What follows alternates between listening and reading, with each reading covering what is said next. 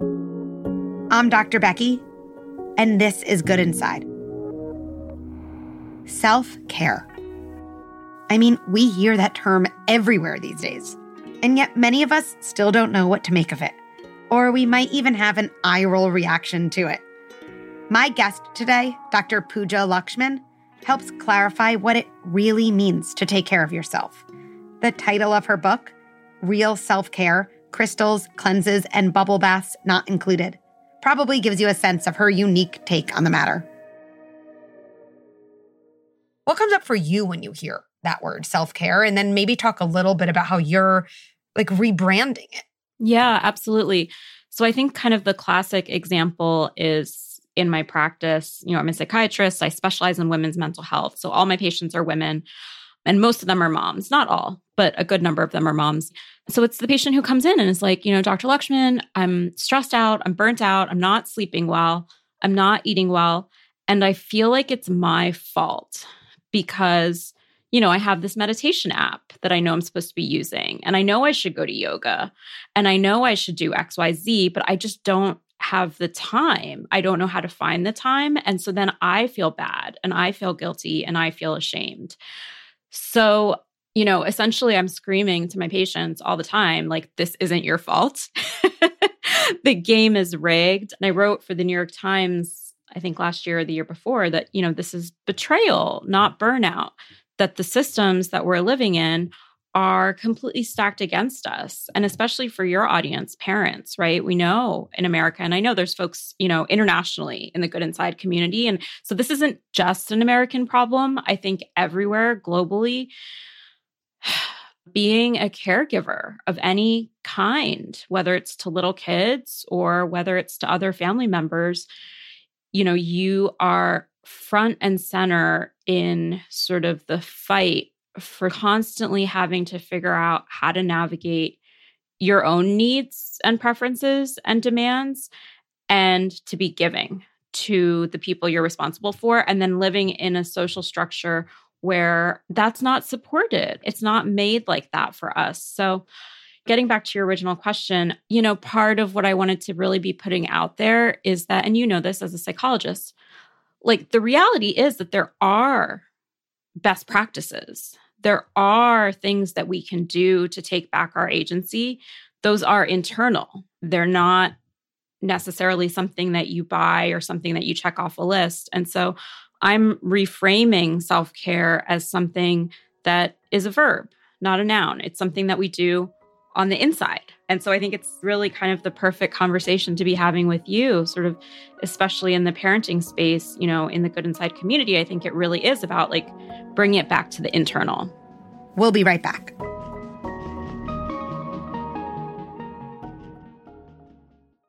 If you're anything like me, mornings can be a real struggle. Between making breakfast, prepping lunches, and making sure our kids actually brush their teeth, the last thing we have time for is a kid having a meltdown about what they're wearing. This is where Garanimals comes in.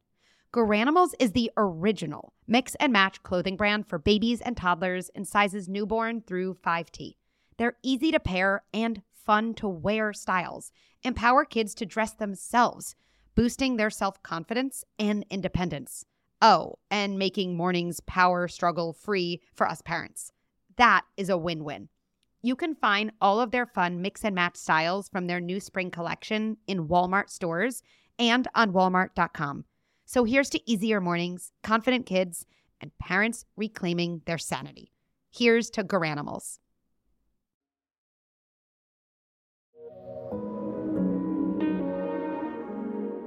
So, real self-care, faux self-care.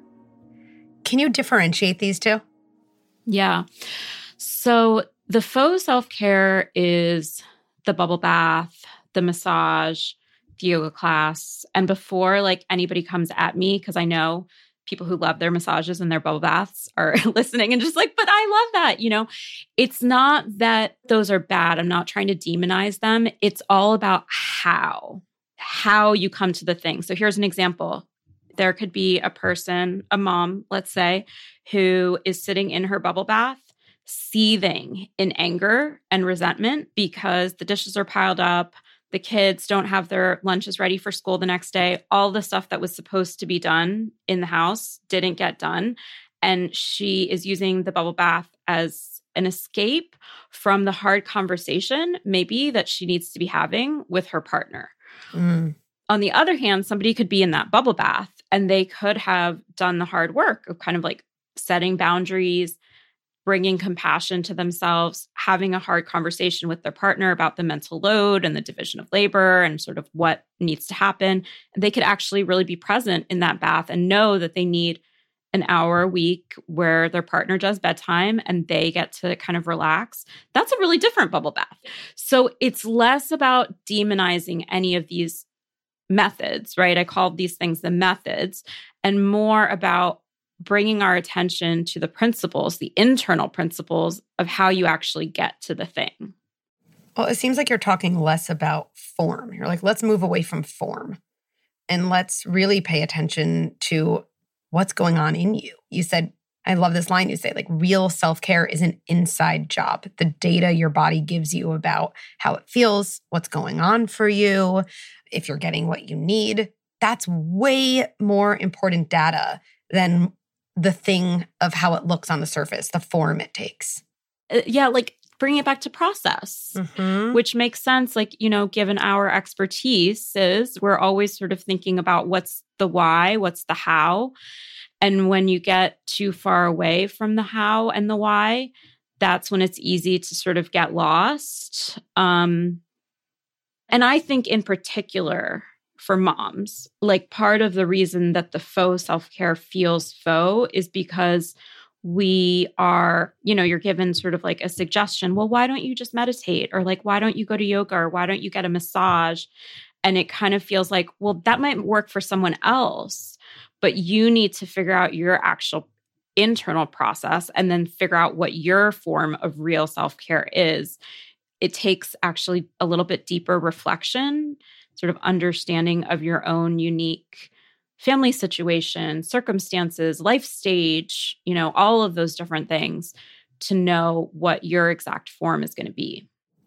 And so I imagine people listening to this thinking, yes, that makes so much sense. And that is why maybe the bubble bath and the massage doesn't work for me. Maybe there's nothing wrong with me. Maybe that just doesn't work for me, right? I often think that's a kind of a fork in the road. Something's wrong with me, or this isn't working for me. And that latter road, I think, is a lot more empowering. So if someone's thinking that, they're like, okay, but like, how do I figure out what could work for me? Like, how do you help people with that process? Yeah. So I think the first step is understanding that it takes time. It's not usually something that, like, the answer doesn't fully come overnight. And so even in Real Self-Care in the book, a lot of the kind of thought exercises are more about asking yourself different types of questions, like thinking about what matters to you and what gives you energy and what brings energy to your life. So that's sort of like the level setting of understanding that it's going to be a little bit of a journey to sort of figure out the answers. And then there's two things. So like the first principle is boundaries. The first principle of real self-care is understanding how to communicate those boundaries and to deal with the guilt that comes up with boundaries. And I know that you talk about this all the time. So many of us talk about boundaries. And it's funny, I think boundaries have become sort of a buzzword. One of my pet theories for why that is because I think because it's so hard. It's actually really hard to set boundaries. And so that's why we're all talking about it, because we know how hard it is. But that's step one of real self-care, because without the boundary, like the boundary is how you even take back the space to even begin to figure out what you want and what you need. And I think there, Pooja, like I'm just thinking this as we talk, like I think boundaries has become such a hot topic because there's more coming at us and more threatening to flow into us than there ever was. Like I often think about my parents. You know, my mom was a working inside the home mom, 3 kids, right? I'm one of 3. And like if she wanted to, you know, I don't know, take a break or something like that, do something, she wasn't confronted, not only with her kids, but she wasn't confronted by social media, by the ding on her phone, by the email, by the thing she could order right away on Amazon.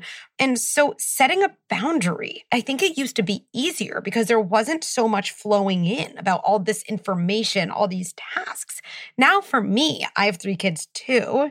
And if I want to set a boundary, not only do I have to say something to my kids, which my mom maybe would have also, I'm not available, I'm doing something. I also have to set a boundary against all of this technology and the ability to do a million things on my phone. There's always, I could do this, I can get this done. I have to respond to that text message. There's an email, there's a bill to pay. There's so much we can do that I think boundary setting is harder and more important than ever. Yeah, I 100% agree. You know, when I was pregnant with my son, who's now almost 10 months old, which is just wild, I was talking to my psychoanalyst who is over 60, and she was basically saying the same thing. Like, she was kind of just like, I am so glad that I parented before social media and phones and all these things, because it's just constantly there. And the stimulation. And I also think part of it too, especially in the parenting conversation, is that I think we all really want to be doing a good job. We all want to be effective and to know that we matter, that we're doing the right things. And so I think especially with our phones, you know, the dopamine hit that you get from sort of like sending a quick email reply, for checking something off the list, it's so seductive and powerful that you have to really kind of take a step back to understand like what's happening and then figure out a way to bring yourself out of it. And I will say for myself, it's really hard. It's really hard. I'm by no means perfect at this. I'm not even great at it, the technology stuff. Yeah. I would not put myself in the good category either. Okay. So your principles around real self-care. So one is setting boundaries, right? Because in order to have space for yourself, in order to have space to even wonder what could feel good to yourself, you need to protect yourself. And that goes back to boundaries. Okay. So what else? What else kind of comes into play in terms of those principles? Yeah. So the next principle number 2, is self-compassion. And, you know, I kind of always thought of self-compassion previously as sort of like woo-woo, a little bit eye-rolly, but the conceptualization that I use for self-compassion comes from Dr. Kristin Neff, kind of the foremost researcher on self-compassion. And when we're talking about self-compassion here in this context, it's about how you talk to yourself. And it's pulling from psychological flexibility, from ACT, acceptance and commitment therapy. So it's more about really paying attention to that inner critic that is sort of always there and sort of always telling you, well, you could have done more, you didn't do enough, you're not good enough, and pushing back on that voice and saying, but wait, gosh, why am I so mean to myself? Where did I learn that? Ouch. Would I talk to a friend that way? And I know you talk about this too, kind of this martyr mode that we get into, especially for moms, and sort of recognizing when that's happening. And instead of falling into selfless or selfish, finding that middle ground of good enough. And with self-compassion, I think the thing that I always come back to is like, you have to remember that you're the only person that can give that to yourself. If you're waiting around for somebody else to give you that permission, it's not going to come. How do you feel like parents start that? Because it is so natural for so many people to struggle and then, blame themselves and then layer on shame. Oh, I'm such an idiot. I can't believe I did that. Oh, no other parent would have, yelled at their kid in that way. Or I told myself I would go to the gym today, not from a place of shame, from a place of empowerment, and I still didn't. What is wrong with me? Like, where does someone start? If they're like, okay, I remember that second principle, I have to build self-compassion. Well, that was not very self-compassionate. Like, what could come next? Yeah. So I think of 2 things. One is coming back to, again, the system is rigged. So the reason it's so hard is because a lot of the expectations that are put on parents are totally make-believe, really. That it's really tough to make these choices, and the outside system is really pushing against us, whether we're talking about patriarchy, whether we're talking about white supremacy, whether we're talking about end-stage capitalism, all these different things, right? they're all pushing against us. So you making the decision as a parent to try and exercise 3 times a week is actually, that's a radical decision. And there's a reason that it feels hard. Second, I would say, instead of beating yourself up, understand that, this is a marathon. Like all of these habits, whatever it is, it takes time to put them into place. And the goal is not perfection here. Yes, of course, there's going to be days where you don't get to it, where it doesn't work, where things fall apart. And the actual practice is just getting back on the horse, right? It's not about achieving 100%. It's not about getting all the gold stars. It's actually, well, what do you do when it doesn't go to plan? I had an advisor when I was in my training who said, like, the marker of success actually is what someone does after they fail. That's sort of the real prognostic indicator of kind of psychological health. So that's the other piece. And I also just want to add, like, I recognize too, like, it's really tough. It's not like any of this stuff is easy in terms of even the self-compassion. But I think when you start to think of it more from, like we've been saying, an internal lens, how do I talk to myself when I don't get that run in, when I don't do the thing that I know is good for me, even though I really intended to? Can I give myself the same compassion that I would want to give my child? Can I model that for myself? Like, that's a really powerful intervention.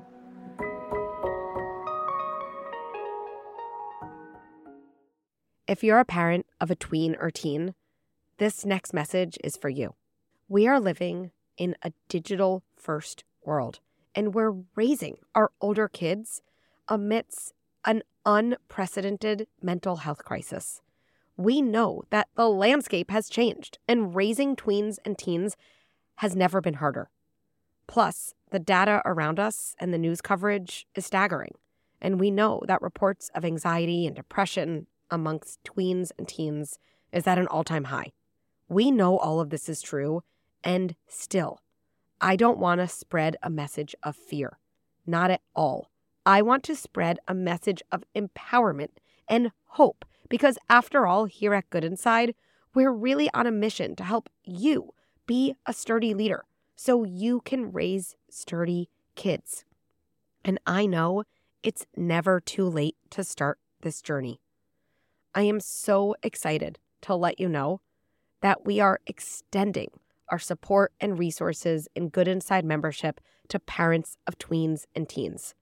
From how to navigate phones and social media to how to support your teen through insecurity and anxiety, we equip parents with exactly what they need to help their teens successfully navigate through this turbulent world.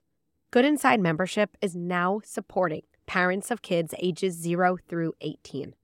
And what will you get? You'll have access to a digital, searchable library of short videos, scripts, and workshops for every single in-the-moment problem and struggle you might be facing. You get access to a safe, private, away from social media community, monitored by trained Good Inside coaches. You also have access to ongoing support groups with other parents led by Good Inside coaches to talk about the unique struggles of the teenage years. It's all available at goodinside.com. I can't wait to see you inside.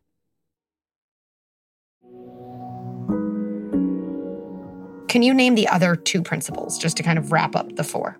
Yeah, absolutely. So the third principle is identifying your values.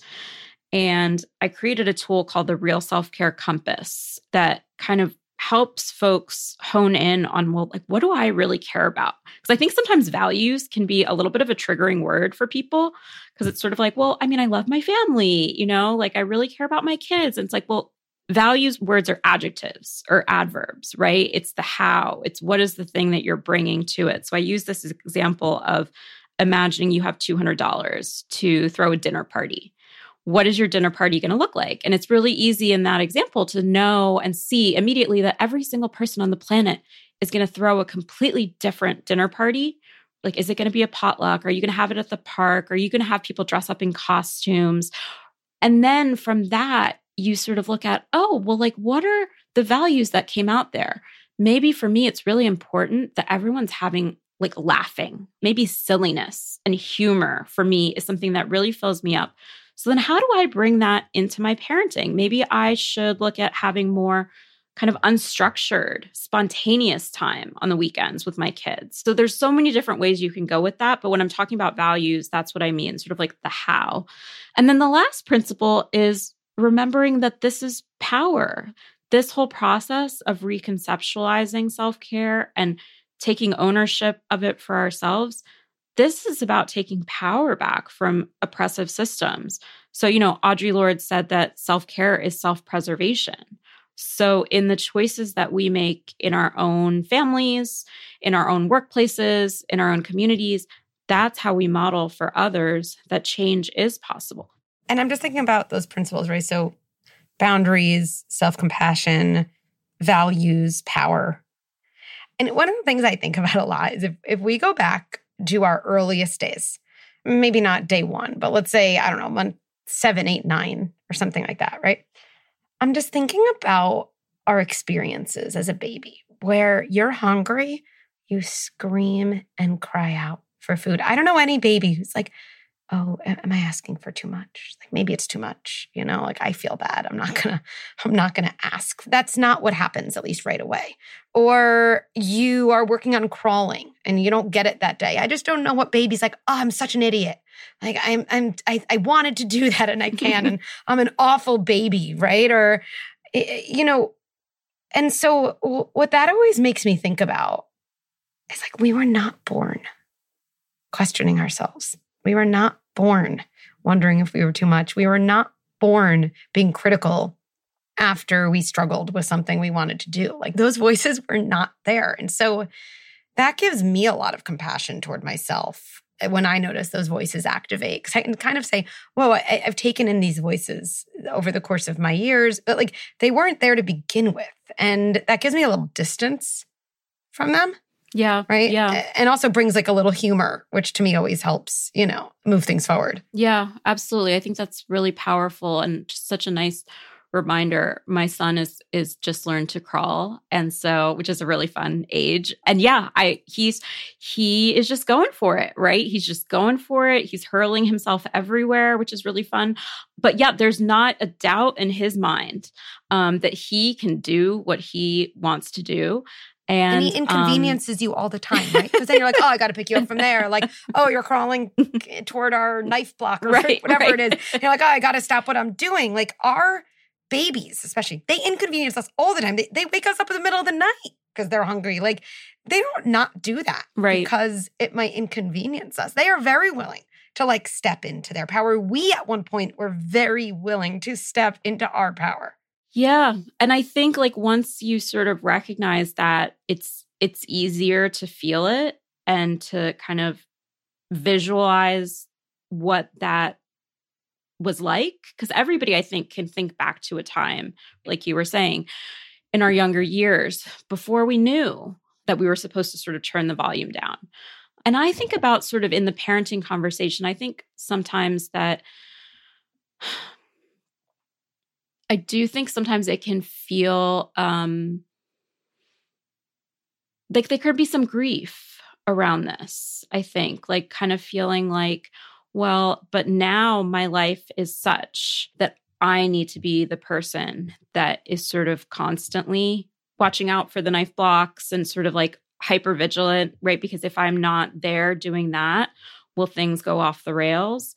And so I also want to sort of just say that I think we can trust ourselves, we can trust ourselves to understand that this is a balance and that like by you sort of constantly assuming that there is something good that comes when you're able to re-access that part of your humanity. And we're not saying it's sort of like all the time willy-nilly, but that when you're able to remember it and feel it and then thread that through your week, you're parenting from a very different space. Yeah. So what about the parents who are listening who are thinking like, it's just like one more thing on my list. Like I am in it. I am totally in it. I am just trying to survive. a kind of surviving versus thriving, a kind of difference. Where does self-care fit in there? Yeah. So this is a question I've been thinking a lot about, because I think when you're surviving, when you're in that surviving place, sometimes you really do need those life rafts of the foe. You just need the escape. You need to be able to just sit there and doom scroll if you're going to doom scroll, or to just totally zone out to some Netflix and not beat yourself up for it. I think that knowing where you are on the map is really important. And this is also why boundaries is the first principle. And like, we're just always kind of coming back to boundaries, because when you're in that survival space, usually, not all the time, but usually it means that you have too much. You're doing too much. And so step one is kind of learning to figure out what are the things that you can let go. And I fully disclose in the book, I say like, but sometimes it feels like, all of the things, they're all glass balls, right? There's no rubber ball. They're all glass balls. And if I let one thing go, it's going to break and shatter. I think that's where you have to really learn to trust your community, your relationships, where you have to develop some of these skills of asking for help. This is really a process of getting creative and understanding that none of us can do this alone. Yeah.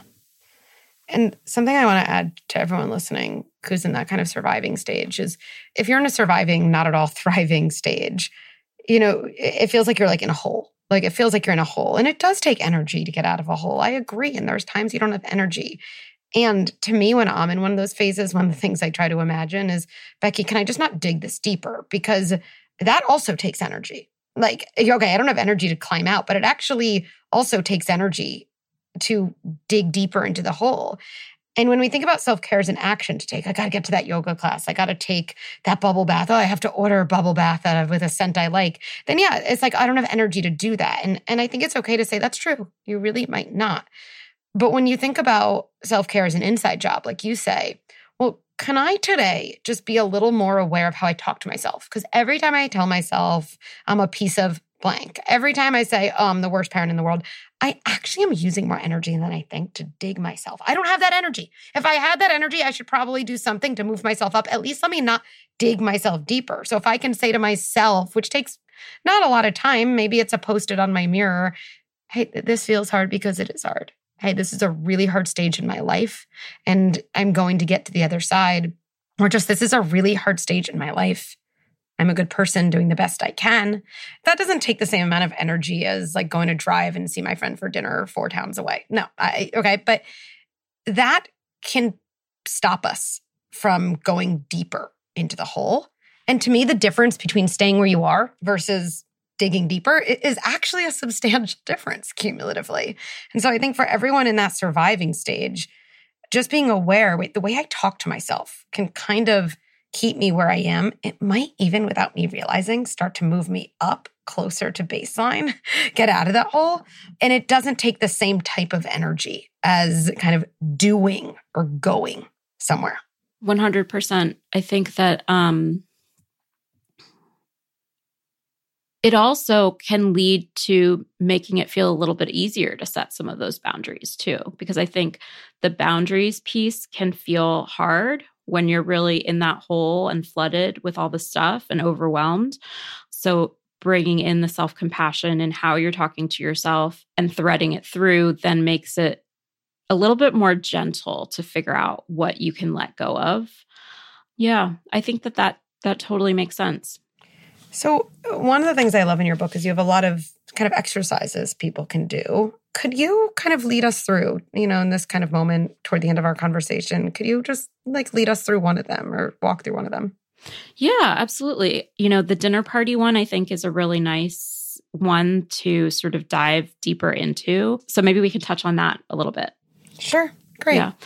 So you're imagining that you have $200 to spend on this dinner party, and there's no right or wrong answer of how you're going to approach the dinner party. The whole point is that it's a fantasy, right? And so one way to think about this is to really let your mind sort of just dream it up. am I the type of person that really wants folks to show up and have fun? Am I going to ask everybody to bring a dish from a different continent?